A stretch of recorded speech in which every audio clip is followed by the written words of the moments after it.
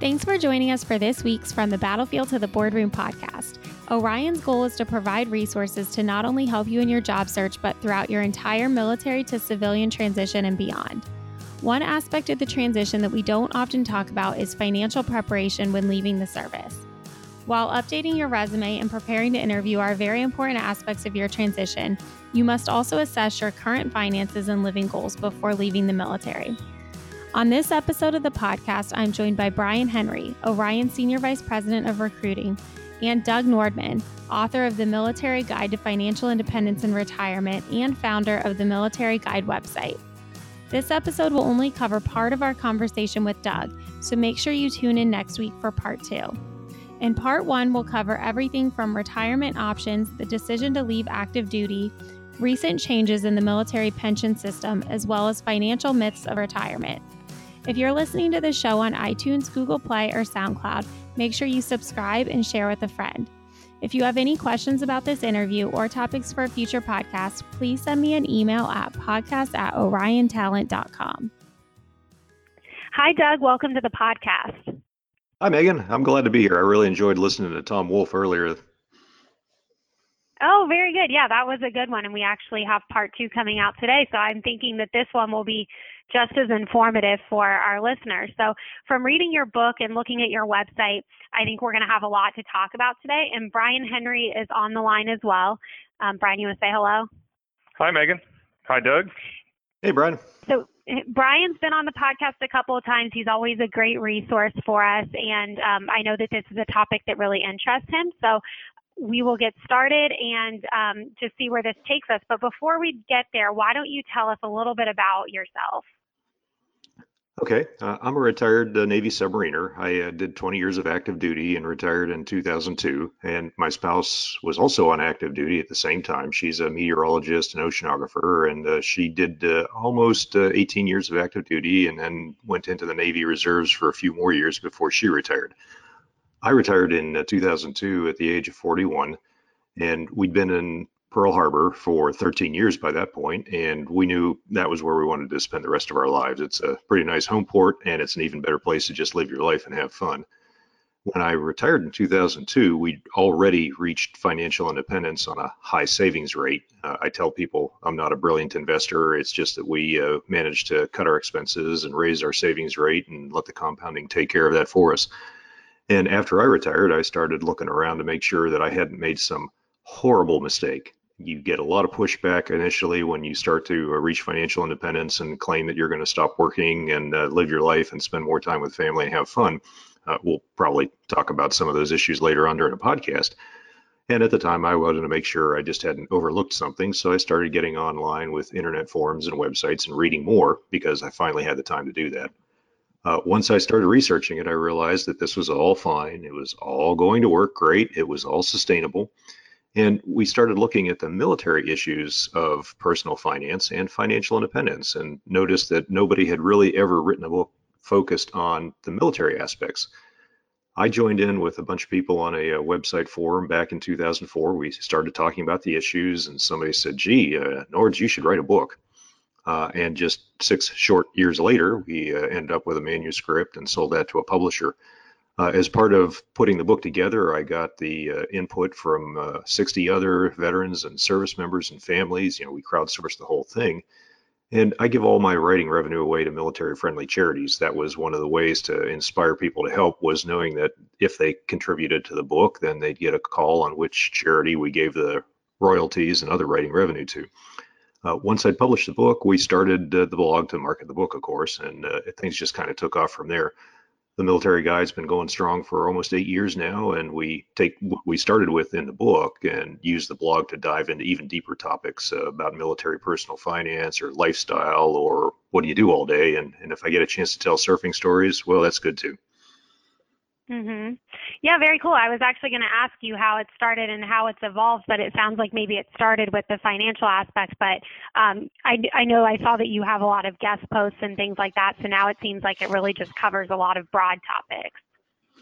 It does, and we also dig deep into some details like your cost of living adjustment on your pension, or exactly what do you have to do to get to 20 good years in the reserves of the National Guard, things that 95% of the people in the military might not care about, but you'd be amazed at the searches that we get on the website.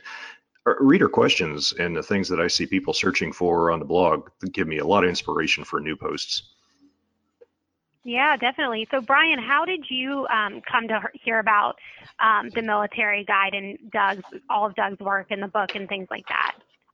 Well, I think like Doug, I got into financial planning and reading, just a kind of a do-it-yourself with an interest, which has led to this, I guess, a near voracious appetite of reading just about everything I can about financial planning. And eventually I listened to a lot of podcasts, and I came upon one called Choose FI, which is the FI means financial independence.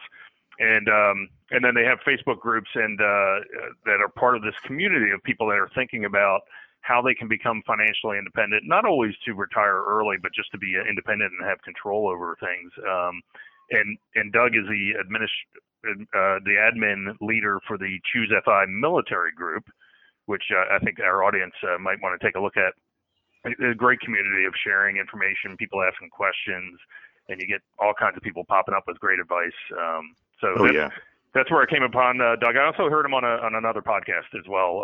Again, I listened to so many podcasts, and Doug was interviewed, and I thought we really need to do something here and address the financial questions with our the reach that we have out there to the military community.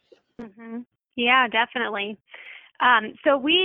Doug, we were talking a little bit about topics that we could cover, and there's so much that we could speak with you about. So maybe we'll have you back to go more in depth on some of these topics, because I know we'll hit on a lot of different areas today. But one of the questions that we had was regarding the military pension system, because I know that there have been some big changes recently. So we just want to know if you could give an overview of the changes and who it affects. Oh, yeah. We've been talking about this since 2016. And to be honest, I think everybody's getting a little tired of talking about it, but the opt-in period is still going throughout the rest of 2018. The big picture is that only 1 out of 6 people who join the military actually stick around for 20 years. 1 out of 6. That means if you look around your squad or you look around your division, wherever you are in your workplace, there's only a couple of people there that are going to be lifers.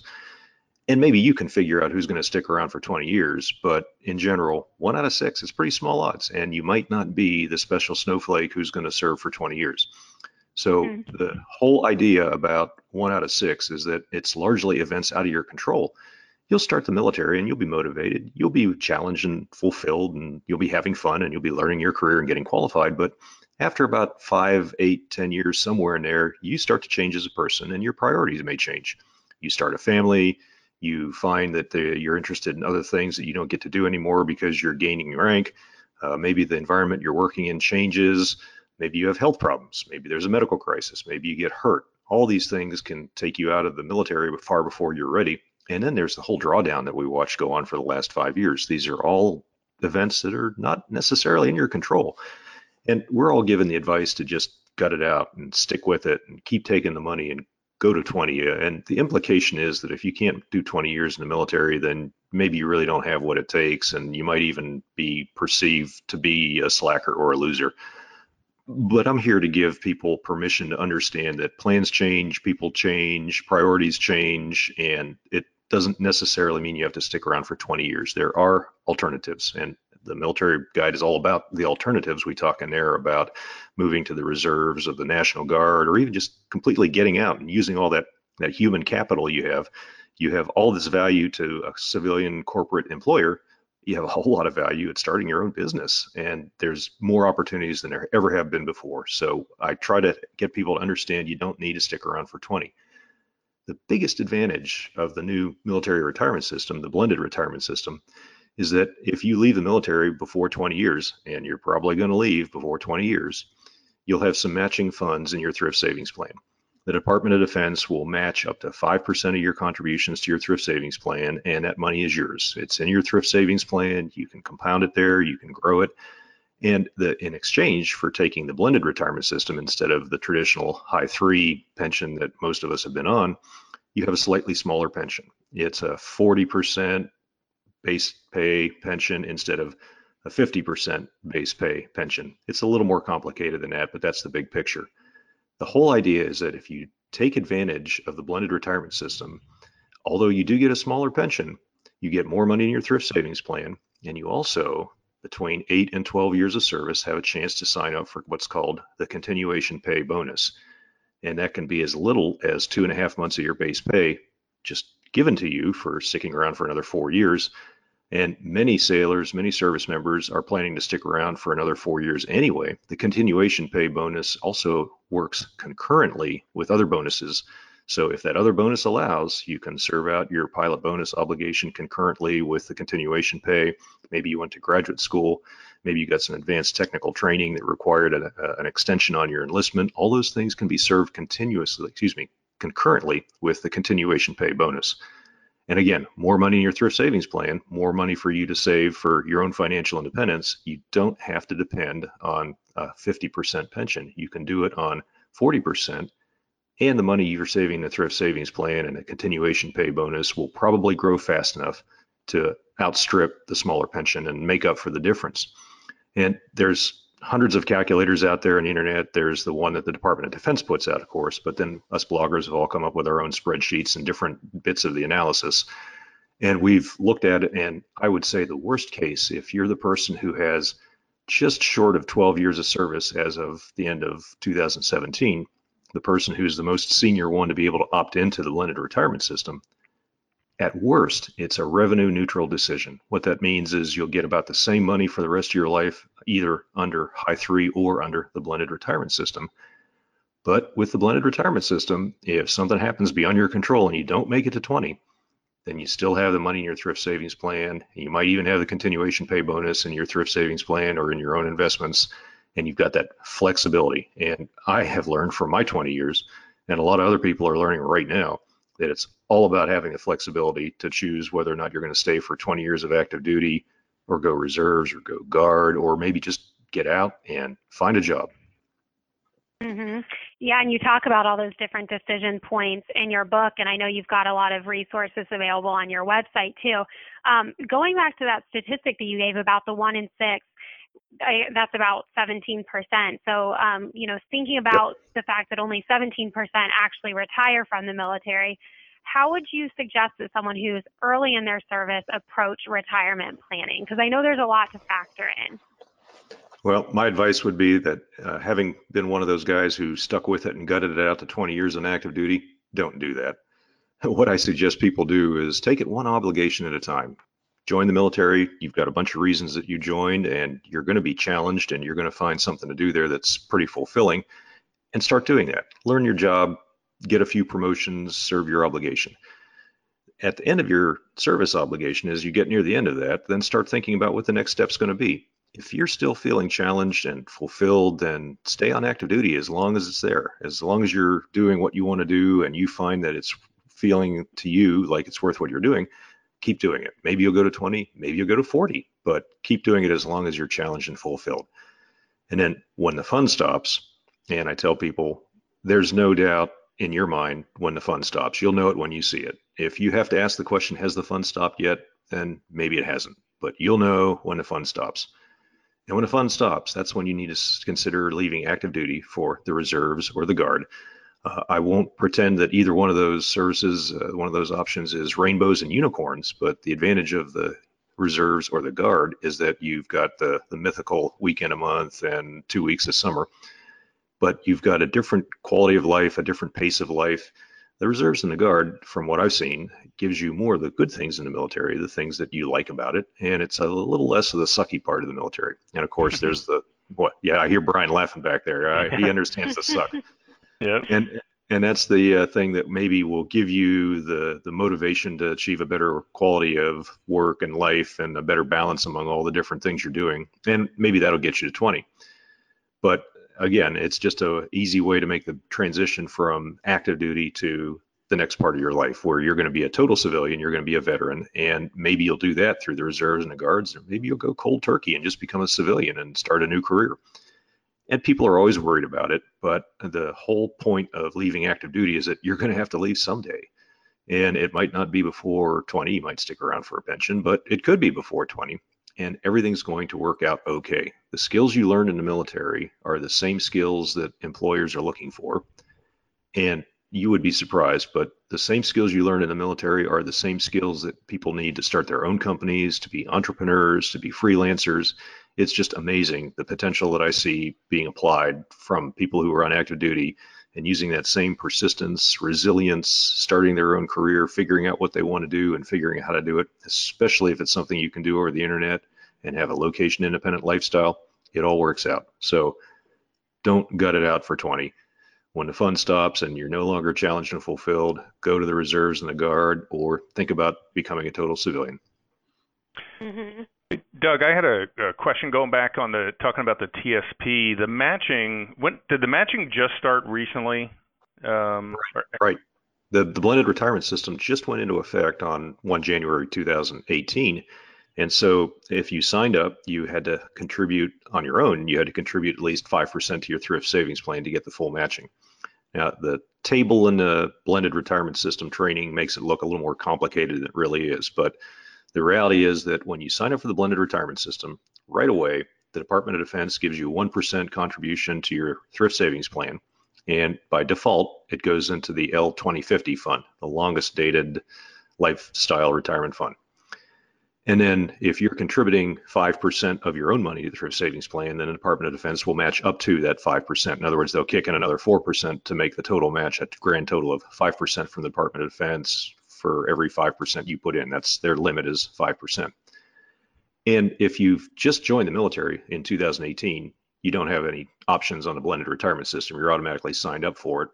If you switch over and opt in from the legacy High 3 system, you had to do that with less than 12 years of service or less than 4,320 points in reserve or Guard. That 4,320 is 12 years. And the idea now is that you're getting that 5% matching in your thrift savings plan from DoD. You're contributing to either your Roth TSP or your traditional TSP, but the Department of Defense matching contribution is just like a regular 401k. It has to go into the traditional TSP. That's federal law for 401ks. But it's your money, and when you leave the military, you can take it with you. Right. And the 40% pension that you mentioned, that was just for those people that are opting into that blended retirement, right? Someone who's not eligible for the blended, anyone who comes in new, there is no pension system. It's just the matching. Is that correct? Well, not even that. If you're under the legacy High 3 system and you had, more than 12 years of service, or you decide you're not going to opt in no matter what, if you stick with the legacy High 3 system, then you have to go to 20 years to get a 50% pension, but you do not get any matching. There's no matching. The only matching is for people in the blended retirement system. Yeah, I personally, I thought that would have been pretty nice too, but no. Mm-hmm. If you stick with the High 3, you get no matching. And the whole point of the Department of Defense is that there's a few people out there in the military who are a little concerned about the conspiracy theory behind cutting the pension from 50% to 40%. And there's some concern that over the next 10 or 20 years that the whole pension could go away altogether. But the reality is that the Department of Defense has to do what's called accrual accounting for pensions. They have to put money aside today for the people who they think are likely to retire 20 years from now.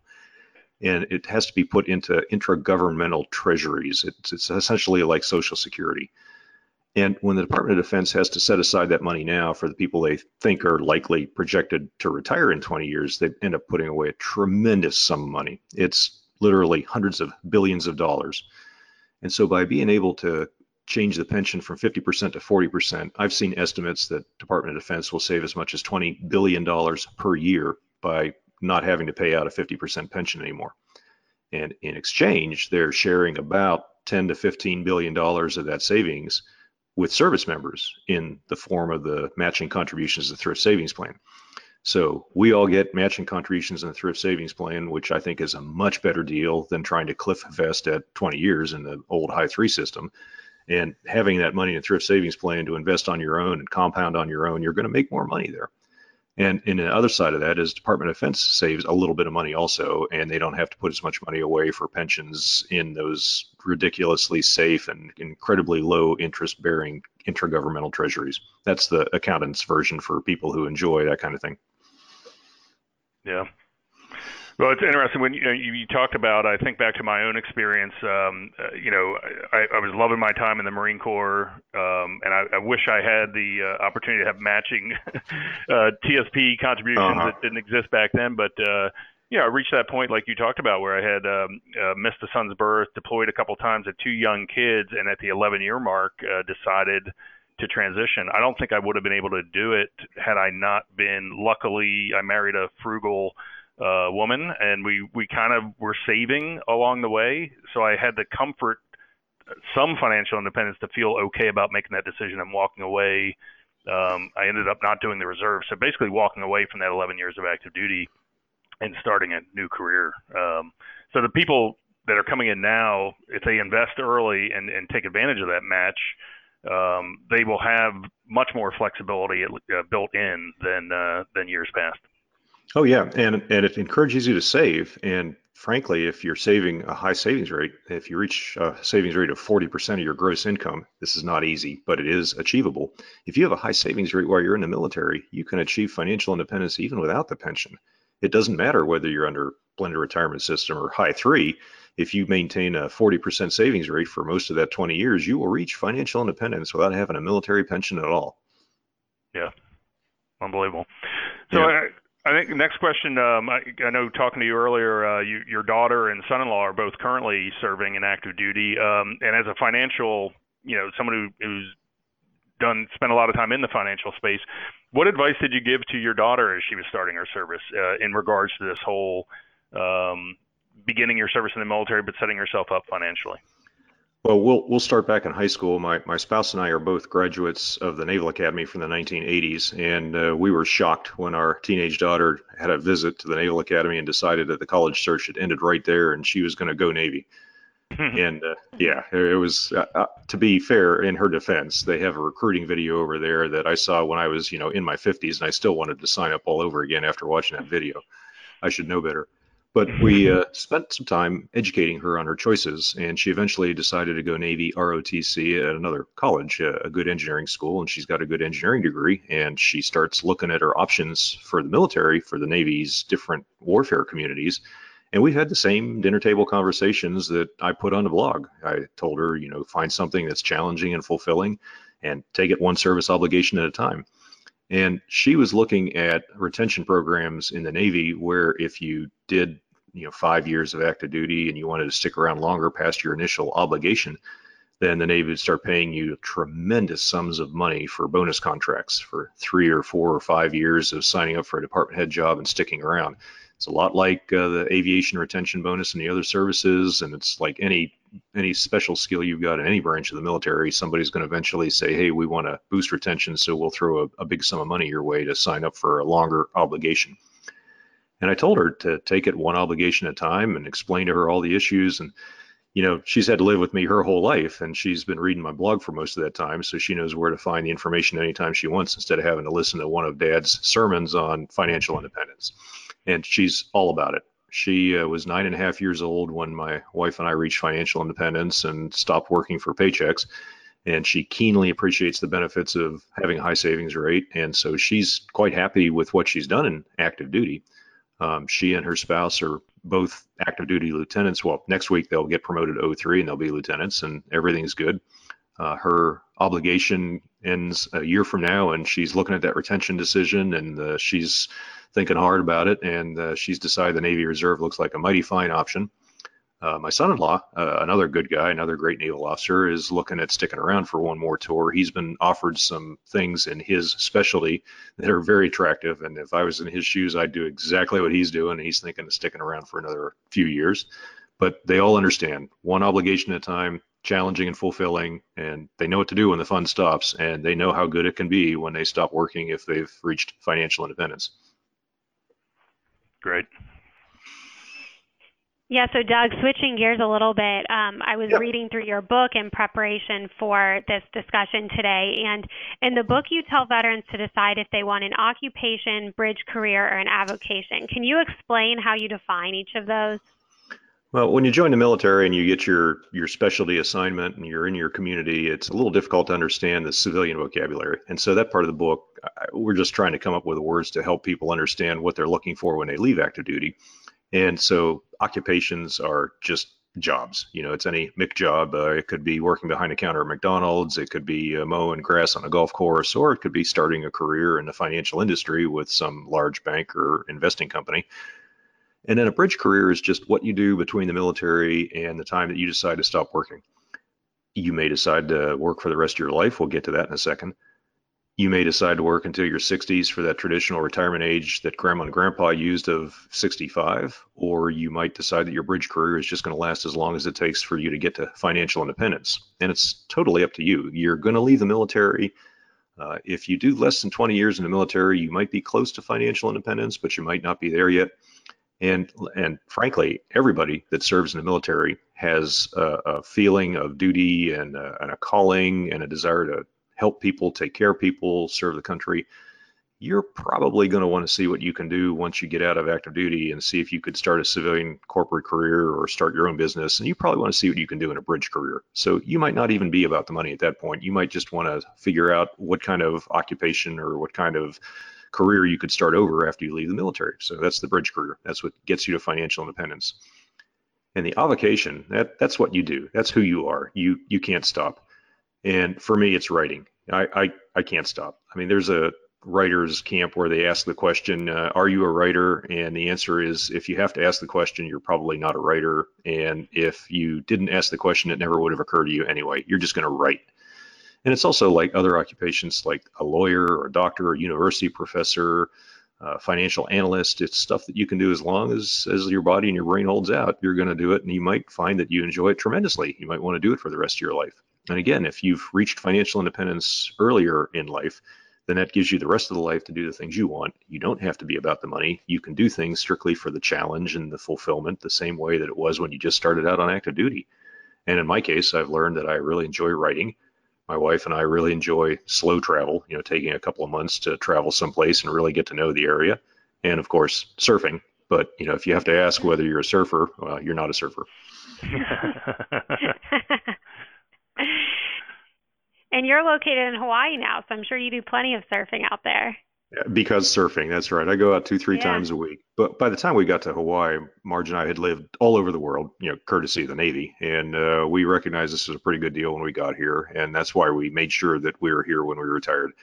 We've spent 29 years in the islands, and this is where I'm going to spend the rest of my life. And I'll be paddling out until I can't remember how to paddle back in. Very cool. So also in the book, you talk about some of the financial myths of retirement. And we don't have to go through all of them. It really just depends on how much detail you want to go into. But I have written down the 6 of them. So how would you like to do it? Do you want to just go through a few of the key ones, or do you want to talk about each of them just briefly? I'll go through the big ones. When you're in the military, you've got reliable income. And if you happen to be one of those lucky 1 out of 6 who sticks around for a pension, then you've got an inflation-adjusted stream of income for the rest of your life. In both cases, you've got a fairly reliable stream of money coming in, and you don't have to worry about prolonged unemployment or how you're going to handle inflation for the rest of your life. Or maybe if you've retired and have TRICARE, you're not going to worry about health insurance either. So those things all work themselves out if you retire. And I'm here to tell you that if you leave active duty and go to the reserves or the Guard, again, if you do get to that 20 good years and qualify for a reserve or a Guard pension, those kick in at age 60. Sometimes they kick in a little earlier if you've had a lot of deployment to combat zones. So again, if you get any kind of annuitized income in your life and any kind of inflation adjustment and any kind of subsidized health care, either from the military or from a corporate career, you're golden. You're going to be good for the rest of your life just on the fact that you've got some regular income coming in that doesn't depend on anything that was something that you invested in or depending on some corporate insurance policy. And what I mean is that it might be enough between the military pension and your savings, or maybe it's just your savings and eventually Social Security. And if you have a reserve or a Guard pension at age 60, that's fine, because that means that the money you've saved in your working years only has to last you until age 60. And then you have a big stream of income coming in from the reserves or the Guard. So the myth is that, oh my gosh, you need to have an incredible amount of money saved for retirement. And today we express that sum in millions of dollars, and later on it's probably going to rise to $5 million, maybe even $8 million. It seems like an insurmountable challenge. And the answer is no, not really. If you want to retire on as little as $25,000 of income a year, you can do it with as little as $625,000 in savings. Now, that's fairly lean retirement money, but on the other hand, you'll find things to do with your time, and some of those will generate revenue while you're not working for a paycheck anymore. Another thing that I encountered a lot, another myth of retirement, was you'll be so bored. And along with that is, what are you going to do all day? You can't possibly surf all day or anything else all day, and you won't know what to do with yourself. And you'll lose all your friends because they can't come out and play with you. They're working, and you'll just end up all isolated and bored and in the corner crying. I'm exaggerating slightly, but you get a lot of pushback from friends when they find out you're thinking about stopping work. And the answer is, you'll figure it out. When we were all kids and we were 7 or 8 years old and school ended for the summer and we had summer vacation, that was this vast, incredible distance stretching out in front of us with all these hours to fill, and we had no trouble figuring out what we wanted to do. We knew that if we sat around and complained about being bored, that somebody else would find something for us to do, but we all managed to become responsible for our own entertainment. And it's the same way when you leave the work environment. It's the same way when you reach financial independence. You'll figure out what you want to do all day. I know that many people worry about it. I understand that. And there's some mind map exercises or some brainstorming you can do to think about the things you used to enjoy when you were younger and had all this free time. But once you've actually reached financial independence and quit the job and a few months go by, all those people who were worried about it, when they went through the process, they came back to me 6 months later and said, I don't know what I was worried about. This is awesome. I'm not going back to work. So it all works out. There's a lot of myths of retirement. I cover a lot of them on the website and in the book, and you'll figure out answers to all of them. And it's great. Don't let a myth keep you from reaching financial independence and quitting your job when you've had enough. Thanks for listening to this episode of Orion's From the Battlefield to the Boardroom podcast. Make sure you subscribe on iTunes, Google Play, or SoundCloud so that you never miss an episode. We'd love to hear from you, so if you have any feedback, please send me an email at podcast@oriontalent.com. Our goal is to help all military job seekers through their transition and beyond, so make sure you share our show with your friends. See you next time.